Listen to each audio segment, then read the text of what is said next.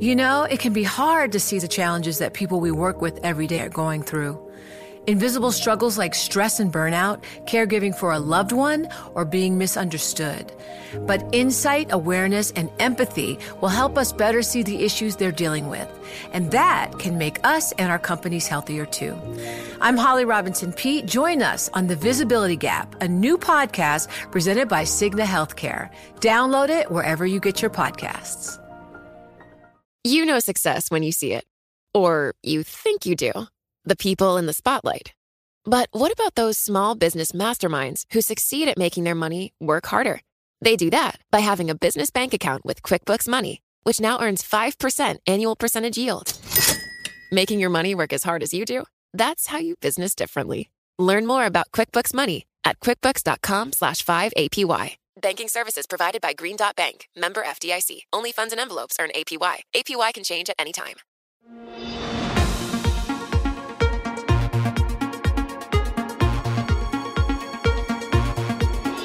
Welcome to What You Missed This Week. I'm Caroline Hyde. This podcast is some of our favourite interviews from the Daily Market Close show that I co-anchor along with Romaine Bostick and Joe Weisenthal. What'd you miss? It's the perfect way to kick off your weekend. This week, we took a look at the unequal economic recovery that is emerging from the coronavirus downturn and steps that some politicians and policymakers are trying to take to close that gap. One of the new and innovative policy prescriptions being offered is baby bonds. The alliterative term was introduced to most people by New Jersey Senator Cory Booker during his run for president in the Democratic primary. Now, his home state is trying to put the idea into action. New Jersey Governor Phil Murphy proposed a statewide baby bonds initiative as part of his 2021 fiscal year budget, where the state would provide $1,000 deposit for each newborn as long as the family income was less than $131,000 a year, or 500% of the federal poverty level. According to the state's budget presentation, when these residents turn 18, they can withdraw these funds to help them pursue higher education, buy a home, start a business, or pursue other wealth-generating activities. We dove into the idea with two key experts in the field. First, we spoke with Darrick Hamilton, the Henry Cohen Professor of Economics and Urban Policy at the New School, an internationally recognized pioneer in the field of stratification economics. We started by asking him about how he sees baby bonds as an interim step to reparations. Reparations and baby bonds are complementary. Reparations is a direct, parsimonious approach to address the racial wealth gap. And it's a retrospective approach that recognizes the injustices of the past and calls upon the U.S. to atone for that with some redress. Whereas baby bonds, in perpetuity, ensures that everybody has access to capital irrespective of their gender and race. So you can see how both policies would complement one another. Professor, talk to me a little bit more about those baby bonds. I like the idea. I think there are some concerns about how this realistically gets through in a state like New Jersey. How do you see it actually playing out in terms of being a realistic plan that's enforceable and that works? Yeah, and you know what? We say baby bonds for alliteration. If we were literal, they would be accounts, baby accounts, or trust accounts. As opposed to a bond, but I love the alliteration. But to answer your question, the ways in which both Cory Booker and Ayanna Pressley defined their bills in the Senate and House respective was that the account would be augmented on a yearly basis based on the family economic circumstances that particular year. So I think the way to conceive of the New Jersey program is a down payment. Now, of course, states and localities, they are constrained fiscally in ways that the federal government is not, because the federal government's a sovereign monetary power. But I love the way the governor of Jersey explained this as a down payment and that he reserves the right to come back to these accounts on an annual basis. And a down payment, of course, is to then have a trust, build up a trust fund in some sort of way to be able to finance bigger purchases, whether it be invest in your education, whether it be able to put a deposit on a house. How much do you think that would help offset what we see as gross inequality within the US economy that is very tough to try and focus on, whether it's from a fiscal persuasion or indeed from a monetary policy persuasion?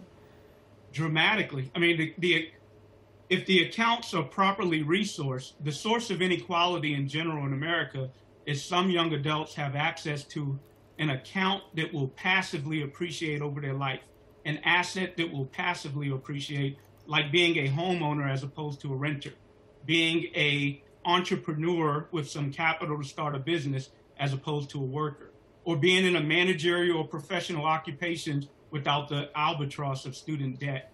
So this is saying that as a birthright, let's ensure everybody has some seed capital so that they can benefit from an asset that will passively appreciate over their life.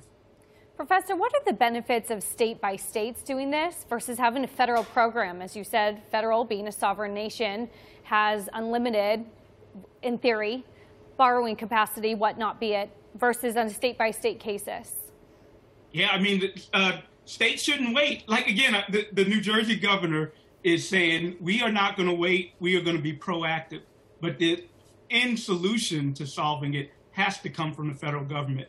We can see places like California, their leadership in our environmental protection. So they led before the federal government, and then the federal government followed. So I think New Jersey taking this bold initial first step positions children born in New Jersey with an opportunity to generate assets, and then hopefully other states will emulate it.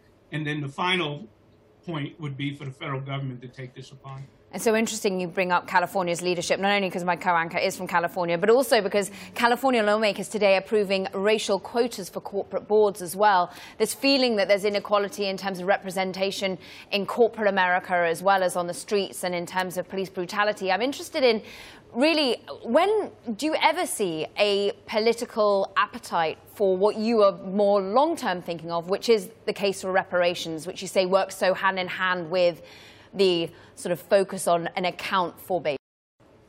I do. I mean, if we were to think about where we are with reparations today compared to where we were perhaps 4 years ago, there's been dramatic progress. It is topical in conversation. In the Democratic primary, all the candidates were held accountable based on their position, at least on H.R. 40. So, one, we've come a long way, and two, it's a just policy. So that, to me, is enough reason to commit to it. How are you thinking about who would manage these accounts? I'm thinking broadly about Social Security, where if we stop paying into Social Security, there's a lot of concerns that there isn't going to be money left to pay out. How then are you thinking about, this is a great idea, how do you manage it and make sure that it is used for the benefits at which it was supposed to be and that it is managed appropriately? Yeah. You know, many of our policies are always politically vulnerable. One of the good things about Social Security that makes it less politically vulnerable is the impact it has had and the fact that people are already receiving the accounts. So if we get to a point where baby bonds are starting to expend, go out, and they're properly resourced, it will be harder to go back politically. But just like Social Security, baby bonds would be managed by the state. So somewhat ironically, it's intended to protect children from the decisions of their parents, as well as the economic circumstance of their family. We haven't talked a lot about gender, but we know within households there's patriarchy and probably decisions about which child, male or female, might get what type of inheritance or down payment. Well, this says as a birthright, the state will reserve this for you when you become an adult as a child, period. And then one last point is, if you think about Social Security, one of America's most popular programs and perhaps successful public policy program, we have stuff for people when they age into the twilight of their life, but nothing for young adults beyond subsistence programs when they are coming of age and beginning a lifetime of building economic security. That's what baby bonds is intended to do. It's not an income policy, but rather intended to address wealth so that we can begin a bridge to Social Security of building a lifetime of economic security from birth, cradle, all the way to grave. Then we continued the conversation with Naomi Zodi, an assistant professor at the Graduate School of Public Health and Health Policy at City University of New York. Naomi is also a research fellow at the Roosevelt Institute and authored a paper back in 2018 citing universal baby bonds as a way to reduce black-white wealth inequality. We started by asking her what amount of money the baby program would need to provide to really move the needle on the racial wealth gap. So the New Jersey bill, like you said, it's small, but it's something, and that is huge. I think that ideally, when we're talking about the magnitude of wealth inequality, there is one problem, which is that most of the wealth is held by just a few people who control like large corporations. But then we have another problem in wealth inequality, which is along the racial lines, where at the median, right in the middle, the median white household holds in the United States 10 times the wealth of the median Black household. And we're looking at around 170,000 versus about 17,000. So if we're thinking about baby bonds that are going to close the racial wealth gap, or just kind of the gap in like the kinds of resources that households have access to along racial lines, I think that we need to be thinking about that kind of magnitude, like $50,000. Interesting. So an order of magnitude larger than what Governor Murphy was talking about. We were lucky enough to not only have you on the show, but earlier we spoke with Derek Hamilton, of course, who's been proposing reparations in particular to fix what has been a lack of wealth quality going back to slavery, but also talking about baby bonds as well. He was in particular focused on perhaps the source of inequality. The source of inequality in general in America is some young adults have access to an account that will passively appreciate over their life, an asset that will passively appreciate, like being a homeowner as opposed to a renter, being a entrepreneur with some capital to start a business as opposed to a worker, or being in a managerial or professional occupation without the albatross of student debt. So this is saying that as a birthright, let's ensure everybody has some seed capital so that they can benefit from an asset that will passively appreciate over their life. Naomi, the 50,000 you talk of, where do you think it's going to be best put to work? Is it in education? Will it even be able to afford education in come 10, 20 years' time? That's right. So if the cost of higher education continues to increase at the pace that it has for the past 20 or 30 years, no. I mean, $50,000 is like 1 year of tuition and maybe room and board at many universities around the country. So, and that's today. 20 years from now, when these, babies end up taking control over these accounts, who knows how much higher education is going to cost. It could also cost, one trip to the hospital. It could, you could end up really having to consume it under a number of different, if we don't have control over the cost of basic living expenses like education, healthcare, and housing, it has the potential to not kind of, it would work best in conjunction with laws that like strengthen all of these parts of our society. In your vision for how it would work, who has access to the money? Is it the baby when they turn 18? Is it the parents during that time? How do you structure that contract essentially between the state giving the money and the recipient of it? So I think this is difficult because so many parents might need that money today. Right. For their children, and they have immediate needs throughout that time, like we were just talking about in terms of food shortages. But then at the same time, what this program is supposed to be is that nest egg that you can use to leap forward, like what Derek Hamilton had been talking about. So, income, it comes in every month and you need it to meet your ongoing needs and expenses. But when you want any kind of change, like purchasing a home, starting a business, even just moving to another city. These are like kind of the extraordinary expenses that you have wealth in the background for. And for it to function for that purpose, it kind of needs to stay in place, And so there's the question of once they become an adult, should there be some kinds of restrictions on how they can use that money, or should they be allowed to consume it, even if we do wait until they're an adult? And I think that the jury is out on that question. Maybe people have enough kind of wherewithal to make those decisions for themselves. How much can we really guide the extent to which this money ends up really being used as a nest egg for investment into the future?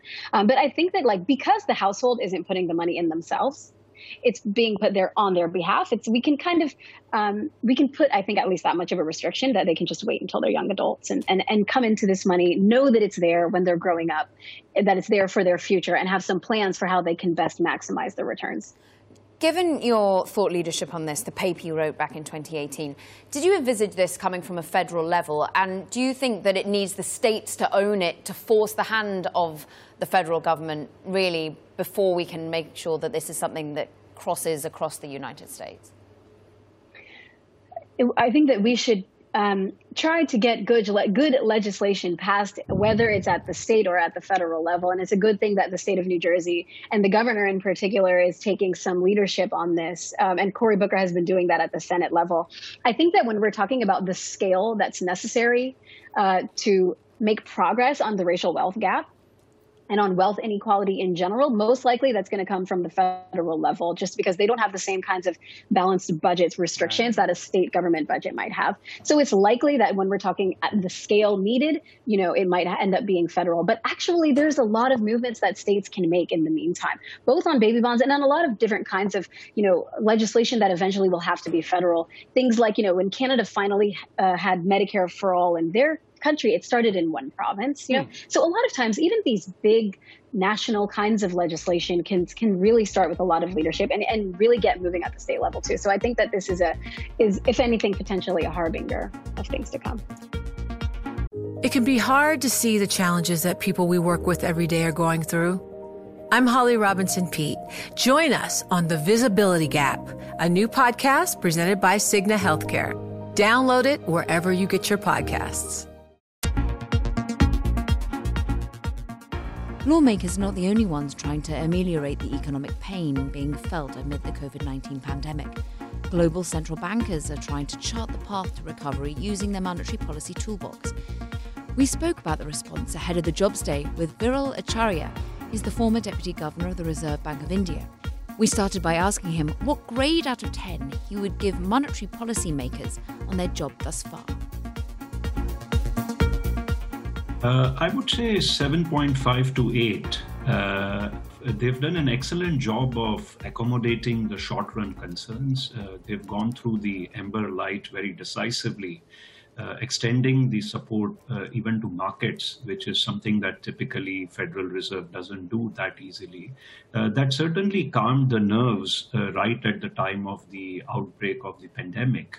But the question is whether it has gone a bit too far, and some of the yields that you are seeing in the markets on even extremely risky corporate debt are so low that there seems to be a very significant disconnect between the underlying health of the corporates, the fact that everyone is projecting fairly high corporate default rates, possibly even zombies, sort of walking dead companies in the economy, and the fact that they are actually able to continue to leverage up their balance sheets at extremely low yields.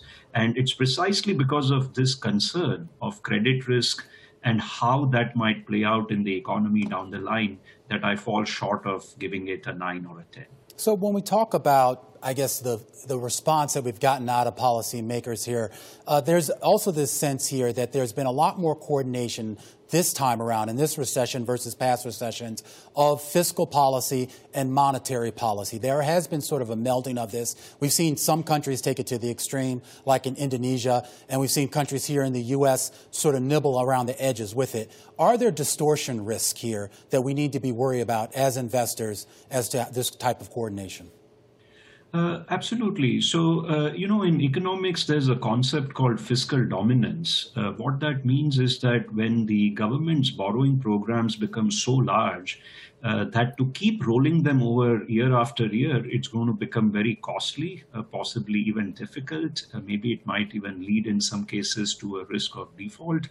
That in such situations, the central bank gets fiscally dominated, meaning that it starts focusing exclusively in its monetary policy on helping the government roll over the debts rather than focusing on its long-run price stability, inflation objectives.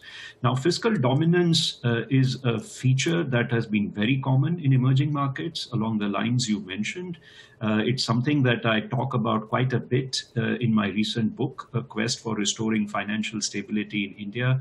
But I think we are likely to see it hit the shores of developed economies very soon. In fact, one could argue that what the European Central Bank has effectively done in the last 6-7 years is to play a quasi-fiscal role to help some of the periphery countries deal with their debts. Now, why is this important? This is important because right now, in some ways, there are some supply side cost pressures building up, especially in emerging markets, causing inflation to rise.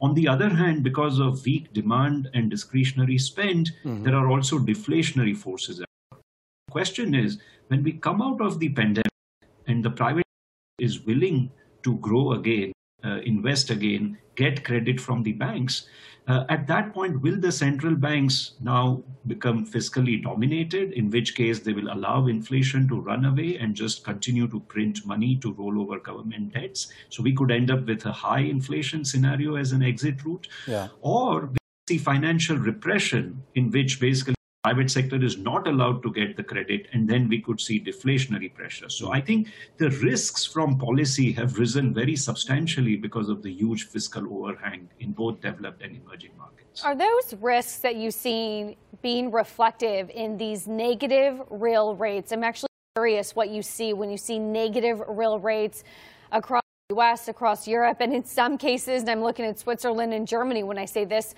real nominal negative rates as well. Yeah, I think by and large, these conditions have led to a search for yield amongst the savers. And if the fixed income instruments are also giving very repressed yields at the long end because of large quantitative easing programs, direct interventions in the bond markets, including in corporate bond markets, then it's natural that some spillover of this froth or search for yield will actually carry over to the equity markets as well. So while it is still too early to give definitive, rigorous evidence on this, at my end, I have no doubt that the disconnect between the real economy and the stock markets has something to do with this search for yield, which is happening in the equity markets at present.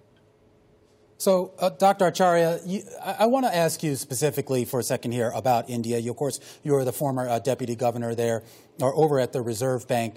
And, you know, you came to a lot of people's attention, at least outside of India, when you gave that speech a couple of years ago about central bank independence, but more importantly, about some of the stresses in the banking sector. And when you look at the state of India's banking sector right now, you look at some of the stresses in the corporate sector there, and you look at the contraction that we've seen in the economy. What steps do you think that the government there can take at this stage to dig itself out of that hole? Yeah, that's a great question. In the preface chapter of my book, I give a very explicit blueprint, but let me focus on 2 or 3 key ideas from there. One idea is that India's financial stability can no longer be separated from the stability of the fiscal situation, because the fiscal deficits had been rising, growth had been slowing down, even in the pre-COVID phase for about 3 years. What that means is that India needs to actually create a medium-term path of credible fiscal outcomes. This cannot just mean that you spend your way out of the current problem, because if growth doesn't recover as well, then debt to GDP ratios could start getting into fairly treacherous territory. So India needs, in my opinion, an independent bipartisan fiscal council. This would be the equivalent of a congressional budget office, which is actually non-partisan. It's not even bipartisan.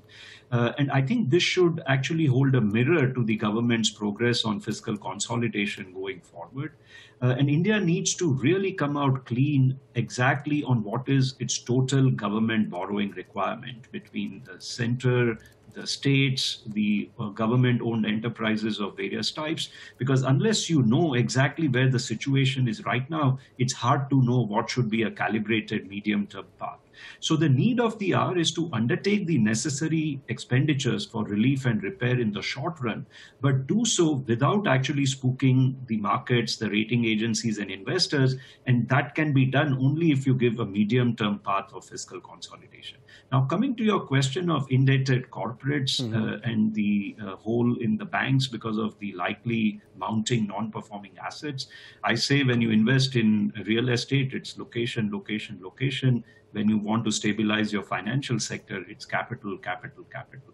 I think India needs to ask its banks to raise capital on a war footing. Equity markets are benign in a relative sense. The global capital flows are benign. I think this would be a perfect time to shore up bank balance sheets with capital. In case of public sector banks, some significant divestments will have to take place by the government to put the stakes below 50% in many cases, and perhaps reprivatize some of the healthier public sector banks as a result of the fiscal stretch that's out there. Dr. Acharya, it's a question that us on our show producers, we're asking ourselves time and time again at the moment as to the two-pronged nature of the recovery we're likely to see. Basically, the unequal nature, the fact that we will see even more distortions in the market. We see it in the stock market reaching ever more record highs. Meanwhile, we know the fear of many as they continue to be unemployed. We start to see some of the fiscal support tail off. How worried are you?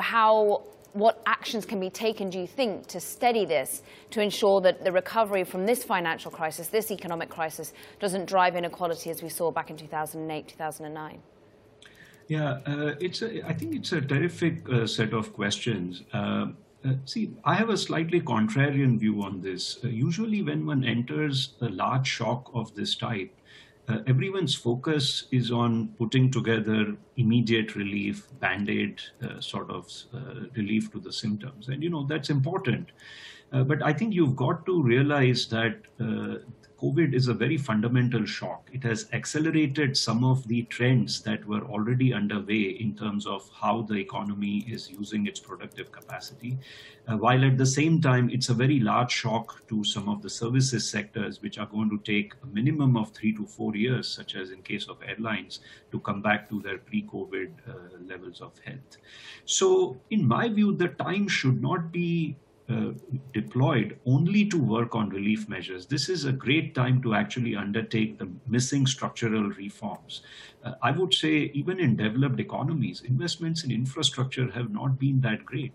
So if we are actually going on a big fiscal overstretch, does it make sense to provide all of it entirely as immediate relief, or should some of it be used to actually build infrastructure and create jobs for the economy in the meantime? I would raise the same question for emerging markets. There are land labor reforms that need to be undertaken in a number of these countries, and this could be a perfect time so that as and when we recover out of COVID, the private sector can also actually start growing, where there would be ease of doing business, and you have the growth impulses and momentum that are required. My fear is that when we come out, we would have done so much repair and so little long-term growth, sustained momentum, that it may be harder to actually create jobs when you come out. It can be hard to see the challenges that people we work with every day are going through. I'm Holly Robinson Peete. Join us on The Visibility Gap, a new podcast presented by Cigna Healthcare. Download it wherever you get your podcasts. This week, we also took a look at some of the companies looking to turn this downturn into an opportunity. DraftKings is the site that lets sports fans legally gamble through fantasy sports contests, and it started trading as a public company back in April after a reverse merger with Diamond Eagle Acquisition Corporation. Since then, shares have more than doubled, even the hiatus for professional sports. Well, now the company has gotten a major boost from one of the world's most famous athletes, whose own love of gambling once threatened to overshadow his own career. Six-time NBA champion Michael Jordan is receiving an equity interest in DraftKings in exchange for his role as a special advisor to the online sports betting company's board of directors. And it's a move that sent the company's high-flying shares even higher. We spoke about the deal with Matt Kalish, DraftKings co-founder and president of North America, and started by asking him what the company hopes to get out of the NBA legend's advisory role. We're really excited to have Michael Jordan join as a strategic advisor to the board. I'm a board member. I oversee our marketing and brand building operations. I think he's one of the geniuses in terms of brand building. He's a marketing genius. He's built an iconic image and brand around himself and brought that to millions It's an entire cultural movement, really. And I think that just being able to collaborate, work with Michael on our different business initiatives, our marketing, our brand, and just the day-to-day interaction will really help elevate what we're doing on all aspects of the way we go to market and connect with our customer. He added $1 billion to your market capitalization, so clearly the market were excited by what he could provide. Talk to us about the focus on marketing and how competitive it is out there at the moment, Matt, because you've got new entrants into the market. You've always been up against the likes of FanDuel, but we've also got Penn's Barstool entering proceedings. And in previous years, there has been a worry that there's been too much focused on marketing, too much spent on marketing. Is that going to be a worry, a key concern, or is it with the likes of Michael Jordan that you can get a little bit more focused? No, I mean, DraftKings is a performance marketing company. We invest where we believe we can get a great return on the marketing investments that we're making. The sports betting expansion in the United States has dramatically increased our customer LTVs in those markets. And then in some markets where there's casino offerings and other things, all of that just adds up to a really, really valuable customer that we're chasing after. And there's millions and millions of them throughout the entire country. So we believe our culture of analytics, performance marketing, and using that framework to go to market and invest aggressively, but up to our limits in customer acquisition is the right formula to win long term. We have 8 years of experience doing that in fantasy, and now we're just applying that into sports betting and casino. How much of that spending is also trying to capture the customer's attention while you have them? Of course, many people are working from home, and so they're feeling like gambling and sports betting is something that they have time for. And are you worried about a shift if we do end up going back to work, how you continue to capture that attention? Yeah, I mean, it's a day in, day out effort to make sure that we understand the context around what's going on in sports and that we're staying relevant and connecting with the customer. Last year at this time, there wasn't NBA playoffs, there wasn't Major League Baseball, and our team is very scrappy and hungry to go out and attract and retain, every last skin in the game sports fan out there in the United States. So, that's what we do. We're a content company first, and everything we put out there is to drive engagement and retention of that audience that's so coveted right now. Matt, why a physical location? I mean, you announced this deal with across the street from Wrigley Field, and as a kid who grew up running around the grandstands at Comiskey Park, I won't fault you for going to the north side rather than the south side. But beyond that, I can't understand, for a business that has been so successful with regards to its app and its online presence, what does having a physical location bring to you? DraftKings has announced, our official partnership with the Cubs, which makes us the official sports betting partner in this multi-year agreement. I think a crown jewel of that agreement is the rights to build a retail sportsbook, which is really going to be, a flagship destination sportsbook in the heart of Wrigleyville. We're in the process now of collaborating with the IGB, the Illinois Gaming Board, as well as the city and state officials to make sure that we can get our plan approved and break ground. And I believe that DraftKings, as a part of that community, we can really add a lot to the experience of going to a Cubs game, stop by the book, make a couple bets, go in, cash them on your way out. It could really add a lot to the experience that I think millions of fans are looking for. But we want to do it the right way. We want to build great relationships in the city and collaborate with the gaming board and make sure that that's a fantastic relationship all the way through. And abide by the ways and means in which legalization is unfolding. And Illinois has some of these niche ways in which it's decided to help you, well, the way in which you've decided to go for boots on the ground and a bricks and mortar location. I'm interested in the one of 10 states you're in, of course, is Illinois. What about going forward, the legalization pattern that you're seeing? Are you seeing more states wanting to get involved, particularly as we see so many of their revenues hit hard at the moment throughout the COVID crisis? Yeah, the news is coming in fast and furious, I would say, around sports betting, whether it's Virginia, Michigan, states are all talking about whether or not they want to regulate and open up the market for sports betting operators like DraftKings to enter.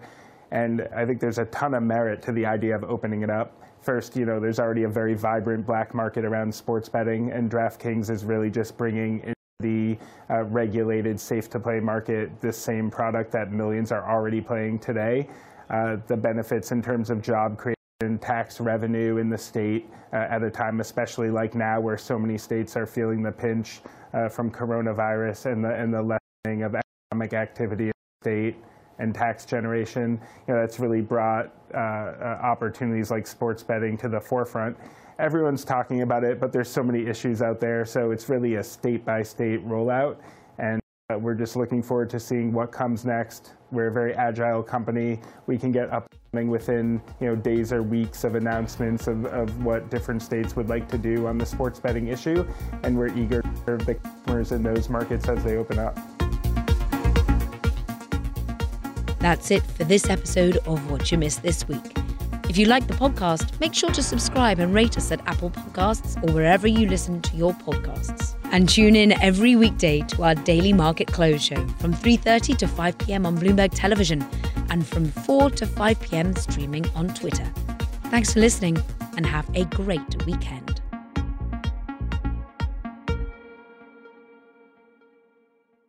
Join Bloomberg in San Francisco or virtually on May 7th for The Future Investor, Data-Powered Transformations. This 2024 event series will examine how data is not only playing a pivotal role in investment decisions, but serves as a driving force behind the construction of innovative, investable enterprises. This series is proudly sponsored by Invesco QQQ. Register at BloombergLive.com/futureinvestor/radio.